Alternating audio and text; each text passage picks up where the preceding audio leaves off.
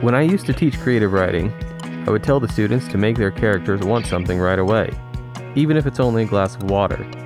Characters paralyzed by the meaninglessness of modern life still have to drink water from time to time. Kurt Vonnegut. Hello, welcome to Storycraft, brought to you by the Pioneer Library System. I'm Amanda. And I'm Zach. Thank you for joining us today. We hope we encourage you to create your stories. We sure do. Now, Amanda, I stole this quote from you because you were going to use it for something else, but I really liked it. I love this quote. Yeah, tell me what drew you to this when you wanted to use it. Well, I think that it's I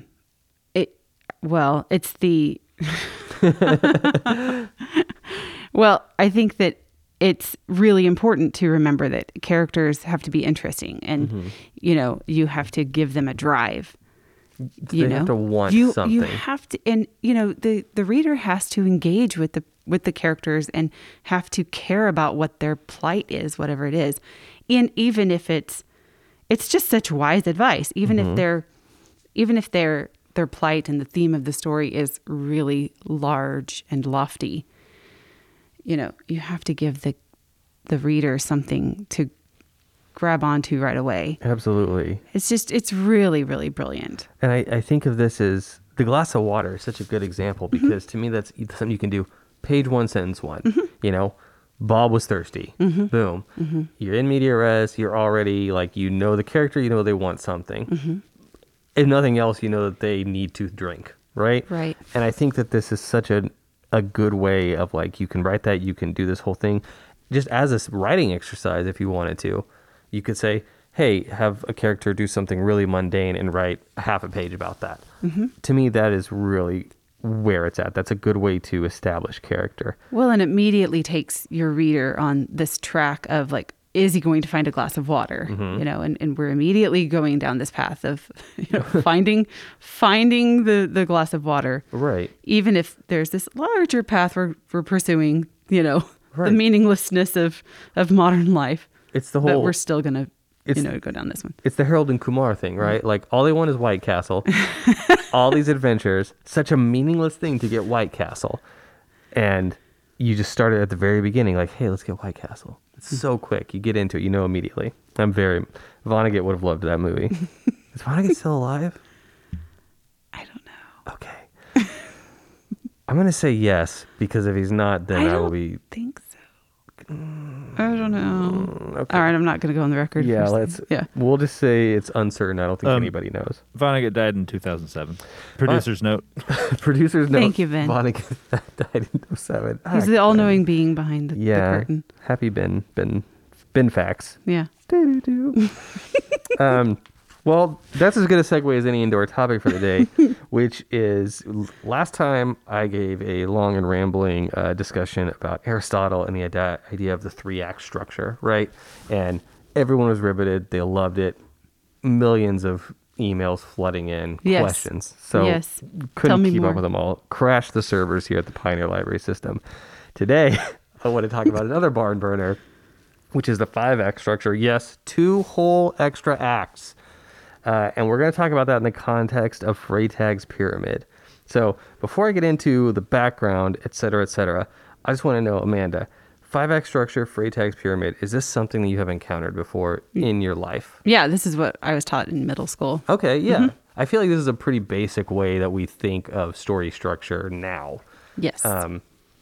And we'll see why here in a minute. But yeah, I agree. I would think I was taught it in middle school. I think this is something that even if we didn't call it this, these are the way that we think of these moments and these beats. Right. So let me give you some background on Gustav Freytag. And I was thinking about doing a dumb German accent. Please do. Well, I thought about it, but it turns out Gustav Freytag, not a great dude. So I don't want to get involved in that. Oh. Let me rephrase. I don't know if he's a great dude. I don't think some of the stuff he wrote about was that great. That's where I will stand on it. He had not great ideas. Bingo. Okay. So he's a German novelist and playwright, born in 1816, died 1895. I don't know if anybody remembers, but there was a little bit of a dust up here in America around the end of that time, like in the 1860s, that probably was occupying us for some of that. But he wrote this book called Debit and Credit in 1855. So, for reference, Leaves of Grass by Walt Whitman and Wadsworth's Song of Hiawatha were both published the same year. Zach's note, if that's not the case, please don't write to me about it. I got those off the internet. Okay. So this was kind of the definition of a smash hit in terms of novels. It was internationally renowned. It was a big deal. It was kind of super racist against Jewish people and Polish people. A lot of this, like, Germany is great, everyone else is dumb. I really got the impression from just reading about this and, like, reading some passages from it translated, that German identity and politics is a lot more complex than I, an American, would ever kind of have thought. And especially at this point in Germany's history, excuse me. But we're not going to talk about debit and credit. We're going to talk about Die Verlorene Handschrift. Do you want to take a stab at that? No. Okay. Absolutely not. Translated into is The Lost Handwriting, which was another novel in 1864. Again, this is like right before the Civil War over here. A story about a young professor who is looking for a lost manuscript. And then what we're really going to talk about, we're getting into, is something called Die Technik des Dramas, which I feel like you can probably infer from just understanding how badly I butchered that. Published in 1863, translated in 1894 as Freytag's Technique of the Drama, an exposition of dramatic composition and art. This is the basis of the structure we're going to discuss today, aka Freytag's Pyramid. So, in this text, Freytag outlines a generic story structure, a model, right? 5 acts. And by 5 acts, I saw an interesting post on Reddit the other day where someone was like, what is acts? Like, what is an act structure? I don't understand what acts are. Right. And I was trying to think, because we have this podcast, if someone asked me on the street, hey, what is an act? How would I describe that to them? And I think that what I came up with is an act is a unit of, I don't even know how to say this part. An act is a unit of story that is complete. It has a beginning, a middle, and end. It has something. It is whole. It moves. It is a building block, right? It is everything that happens in it is unified. We talked about that with the Aristotle episode. Go back and listen to that if you haven't, or if it hasn't come out yet, listen to it in the future. It is a unit of story that is complete, right? So Freytag, when he has these 5 acts, the model is there's an introduction. There's a rising action. There's a climax. There's a return or a fall. And there's a catastrophe. Now, by themselves, those words don't mean too much. So we're going to kind of break it down and give you an idea of, so like when you experience stories in your own life or when you are watching them, you can kind of understand a little bit more about, oh, this is why this works for me. This is why I am engaging with this in such a way. It's familiar to us. Right. It really stimulates those parts of your brain. And you'll also be able to say, well, this is why I don't like that. It's because it doesn't do this part well, or it doesn't follow this well, or it just isn't doing what it's supposed to be, quote unquote, doing. So let's get started here. And I thought the way we could talk about it is, we talk about the unit of act and then maybe something that does it well, or something that we immediately think of with it. So let's start with the exposition, introduction. Let's start at the beginning. It's a very good place to start. In the exposition, that's when we talk about the setting, the characters. We set the mood. We introduce people. We kind of give the audience what the generic layout of what is happening. And my immediate thought with this is in The Lord of the Rings, right? The Fellowship of the Ring. Now, to be fair, I have not read The Lord of the Rings since high school, so please don't at me on this. But my remembrance of it is that little Elijah Wood playing around in the Shire, and big giant Gandalf, normal size to us, but giant to tiny Elijah Wood, so small, 2 foot 4 inches, Elijah Wood, comes wandering into the Shire for Bilbo's 111th birthday, right? Right. And you get like a really good sense of place. You get like, oh, here's what the Shire is. Here's this idyllic countryside village. Here's who this person is, the Frodo. what the Frodo. He's the Frodo of the It's the story. Frodo. What his whole deal is, how his personality, Yeah. what he values, what he Yeah. wants. Yeah. And you get an idea of like Gandalf, what his deal is. This is a side note because do you know a lot about Lord of the Rings lore? Ish. Yeah. Okay. So I don't. So this is why I'm asking. Mm-hmm. My understanding is that Gandalf is like an angel of some kind. Is that a real thing? No. Okay, never mind. Again, please don't write to us about this. This is not something I really want to know more about. What do you mean? Well, my understanding. Is this going to be a whole tangent? Am I don't- taking you on a tangent? If it is, our sorry. producer can take care of it. Let me rephrase. Our producer's assistant can take care of it. My understanding is that Gandalf is some sort of like angel, like a Malar, something like that, and is like the big demon thing he fights later. They're the same thing. They're just like good and evil. And like all the wizards are actually like angels sent to Earth, well, to Middle Earth, to like protect it or to do something. It's not clear to me. Again, I'm not really up on this. But my question was, we always say Gandalf is he, right? Mm-hmm. Do they have genders? Like, do angels in Tolkien's cosmology have genders? Because I'm not actually sure if angels in like other cosmologies do that. That is a tangent. I feel free to destroy all of that and just say Zach went on a tangent about stuff he doesn't understand. Okay. Coming back. So that was my example of like exposition introduction. Mm-hmm. What's your take on this? Like, how important is this to setting a mood, to just putting together a story? Oh, I think that the introduction and the exposition, I think it's very important. Okay. To me, as a reader, I need it. Yeah. Okay. Yeah. Well, let me hit you with this then. Okay. Because I also, like I said, I immediately thought of something that does this well, The Lord of the Rings. Mm-hmm. Something that I felt also doesn't do it, but does it well, is Memento by Christopher Nolan. Have you seen this flick? What? No? Yes, I love Memento. Okay, tell me. Okay, so again, this is an edition of Zach talks about things he saw one time and barely remembers.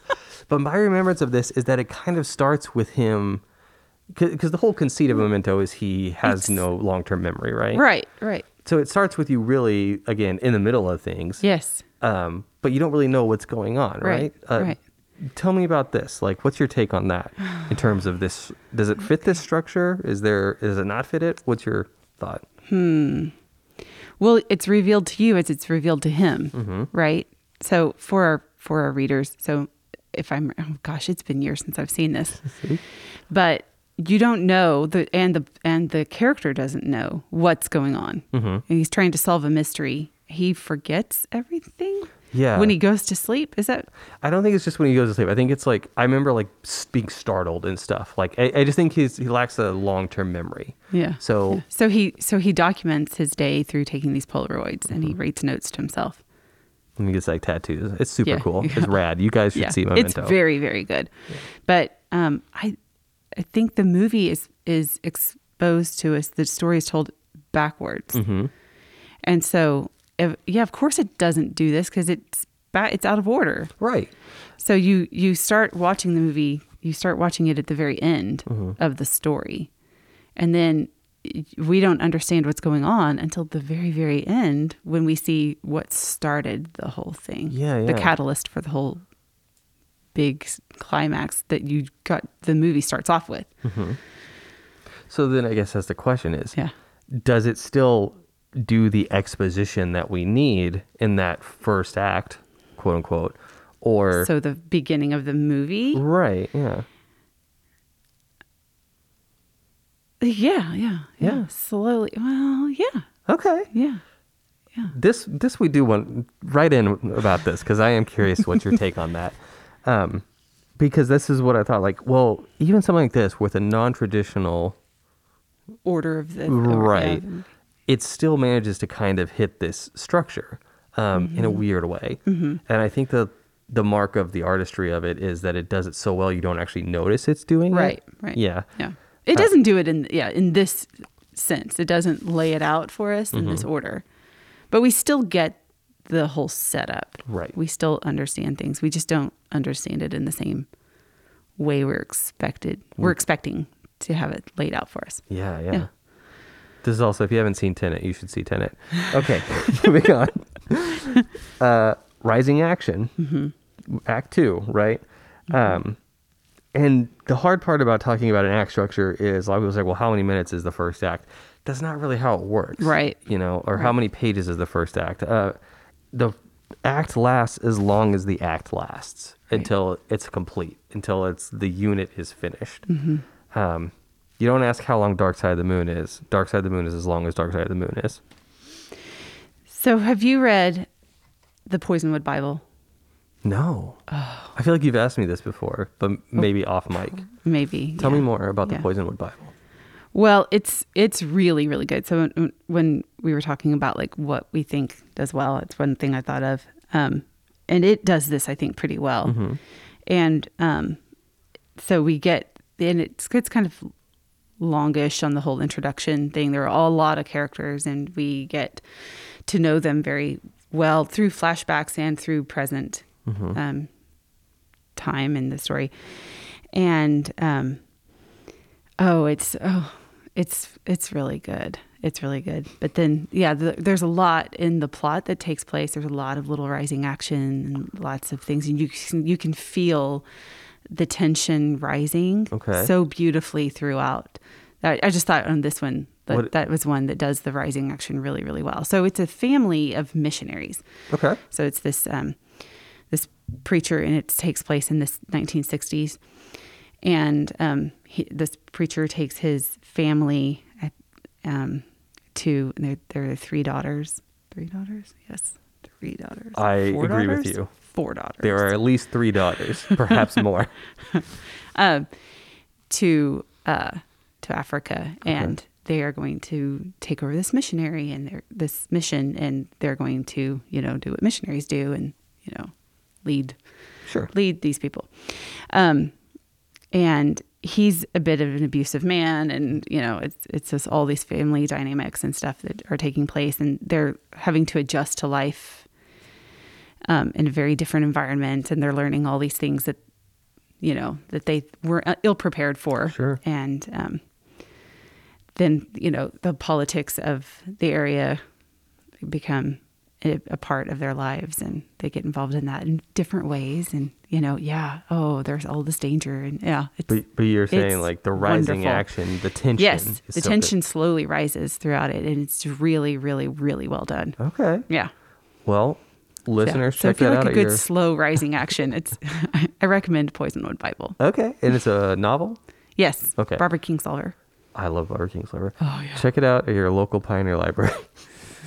Definitely. So, I mean, that's exactly what we're talking about, right? So the exposition is that foundation. Like, here's the world in which the story takes place. Here's all the stuff you need to know to get going. And here are the people and people or other characters. Right. Maybe like anthropomorphic woodland creatures, that kind of thing. And then the rising action is those supports. Everything hangs off of the stuff that happens in the rising action.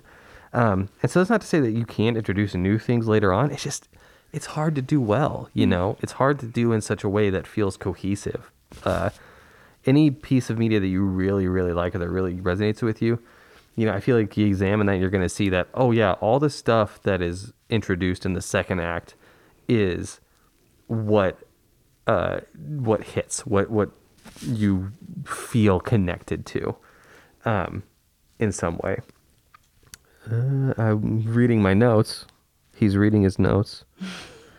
Yes. And this is where the beginning of the plot threads form that eventually get resolved in the next act, or the, I guess I wouldn't say the next act. They don't get resolved, but they get like brought to a head.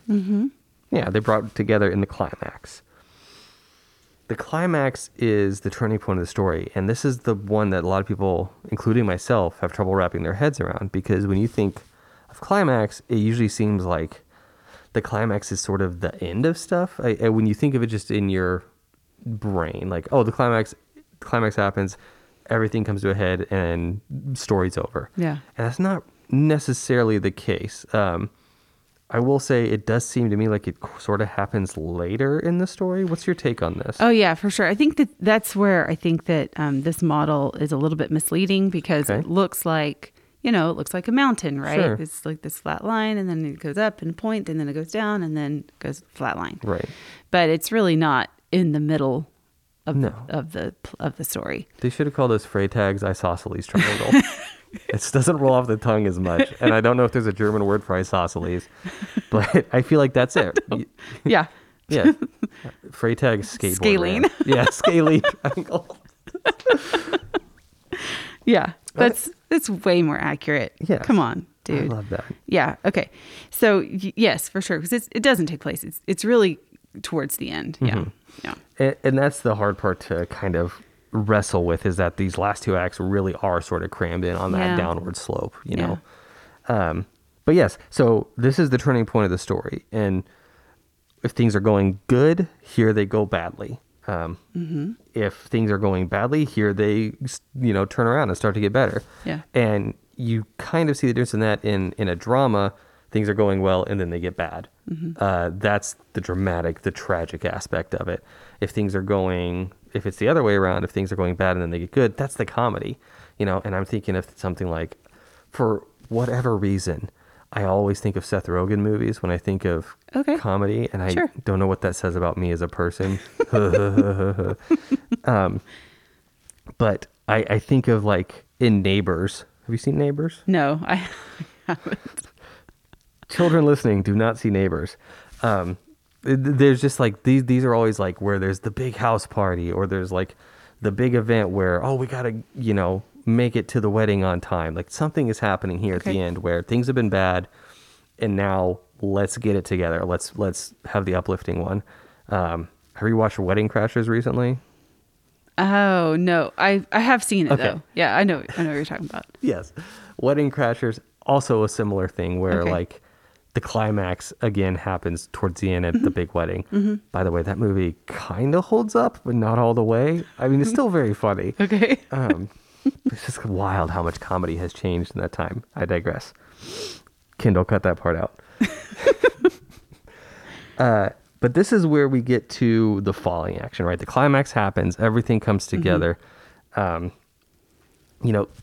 America takes down the big shield helicarrier, and then the action starts to kind of drop off. And now Freytag says that during this area, or during this part of the story, the number of characters should be as limited as possible. So if you have, 20 characters in your story, the falling action is kind of where you really only check in with like the really important ones. You wrap up with the ones that the readers are naturally going to be wondering about. Right. You don't Yeah. need to come back and see what Tom Bombadil is doing, All you care about is Bilbo and Yeah. some of these other guys.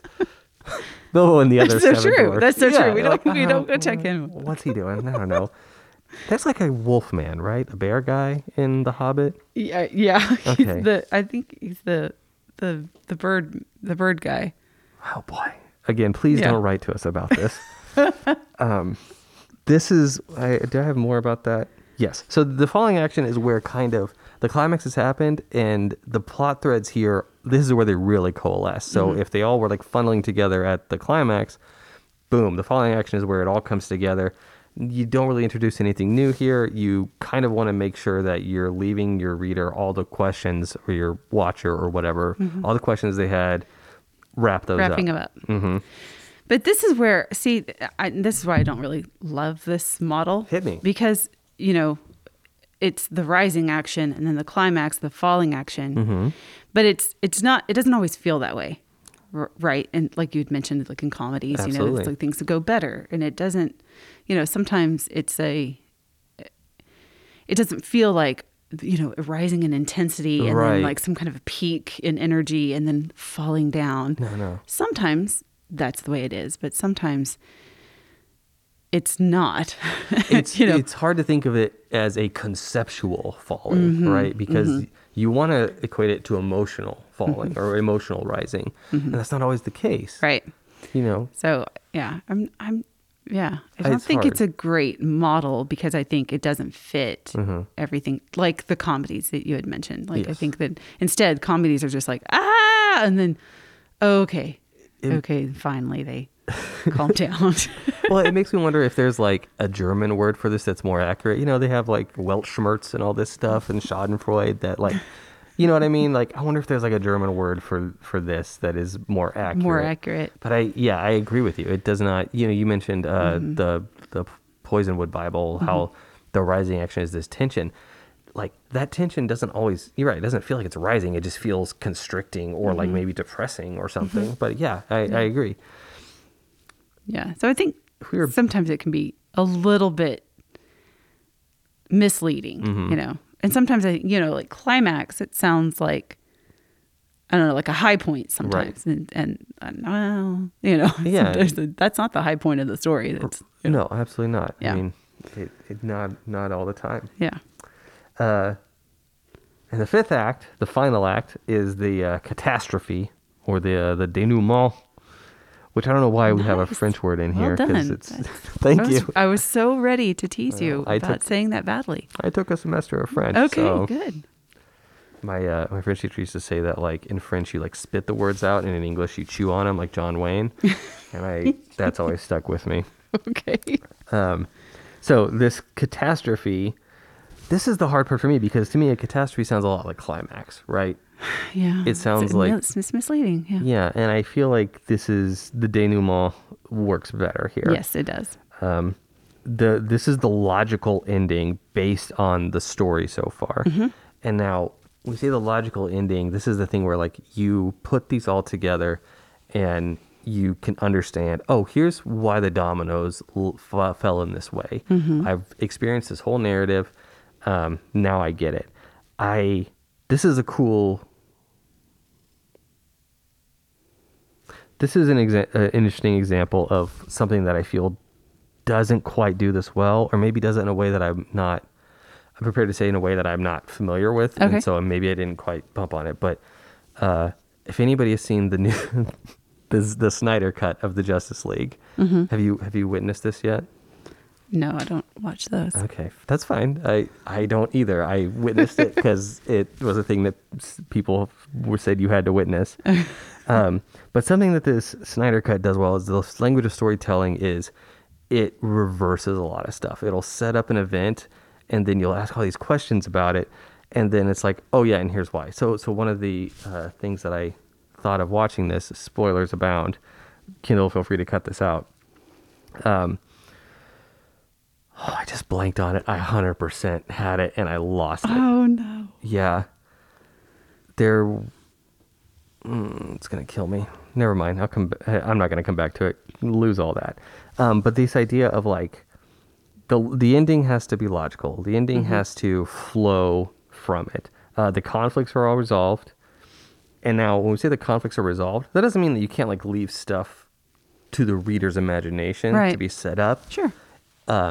There is room for what's your interpretation of it, you know? What do you think happens next?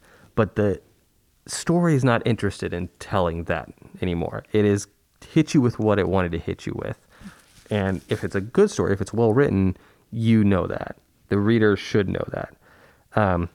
There's a sense of normality restored to it. The tension, is released. And I think that's why calling this the denouement is much better than the catastrophe. I feel like I'm going to give people some sort of sensory thing from saying denouement in this weird word all the time. So we talk about the difference between the comedy and the tragedy. Tragedies end with the protagonist in a worse place, whereas a comedy ends with them in a better place. Like they've come out of it successful, Right. Whereas the tragedy is the other way around. And this is, again, a very, very bicameral version of drama, right? There's either a tragedy or a comedy. And that's not the case. We know there's all these areas in between, but I think very broadly you can look at those two things. I think of in Stranger Than Fiction when Will Ferrell has to make the lists, the tally marks of whether he's in a tragedy or a comedy. Have you witnessed this film? No. Oh my God, you got to witness this film. It's Really? so good. Yeah. Are you familiar with the plot at all, or is this No, brand new? Oh, no. Will Ferrell wakes up one day and hears the voice of an author talking about his life, narrating what he does. Okay. And he finds out he's in a story. Oh. And so he goes to Dustin Hoffman, who is an English professor with just the best office I've ever seen an English professor have. And he's like, well, the first thing you got to do is you got to figure out if you're in a tragedy or comedy. And so he carries out a notebook and makes marks when something happens to him that's tragic, something happens to him. It's very good. Anyway, that's a very, very broad overview of this Freytag pyramid 5-act structure. This is the kind of thing that you could study for weeks, if not years. But I think that it's really important to at least have a kind of an understanding of this generic scalene triangle of drama to get so that when you are reading something, when you are watching something, you kind of can connect with those emotions that it's making you feel. And I think it makes you a more discerning reader, or more discerning imbiber of Stories. Thank you. Yeah, and I feel like that's the importance of it to me. An imbiber of stories. Yeah, I like that. Thank you. Yeah, I regretted it almost immediately. So that's my take on it. Do you have any final thoughts before we move on? No, thanks for bringing this up. by the way. Okay. Yeah. No, I don't have any final thoughts. Now we're going to take a short break for word about upcoming programs from Pioneer Library System. Coming May 1st, 2021, Pioneer Library's Summer Learning Challenge. Read, complete activities, log your points to earn swag. With categories for children, teens, and adults, there is something for everyone with our Summer Learning Challenge. Visit pioneerlibrarysystem.org and use the My Learning link to learn more. And we're back. All right, thanks. So this is the part of the podcast where we tell you about some library materials you can find for some more information about Freytag's Pyramid or just 5-act structure in general. A couple of resources I wanted to highlight, where there's a great streaming video on Canopy from the Writing Great Fiction series, Episode 10, Plotting with Freytag's Pyramid. This is something that, come to your local library, talk to us about Canopy, look it up on our website. It's a great service. Canopy is one of my favorite services. I love it. Yeah. Yeah. Yeah. If you're not using Canopy, you should definitely come ask one of us. Absolutely. And then the other one is a book called Fast Fiction, A Guide to Outlining and Writing a First Draft Novel in 30 Days by Denise Jayden, Jaden, Denise Jayden. And again, I really recommend that because it talks about this pyramid structure, this scaling triangle, and how you can use it in your own writing.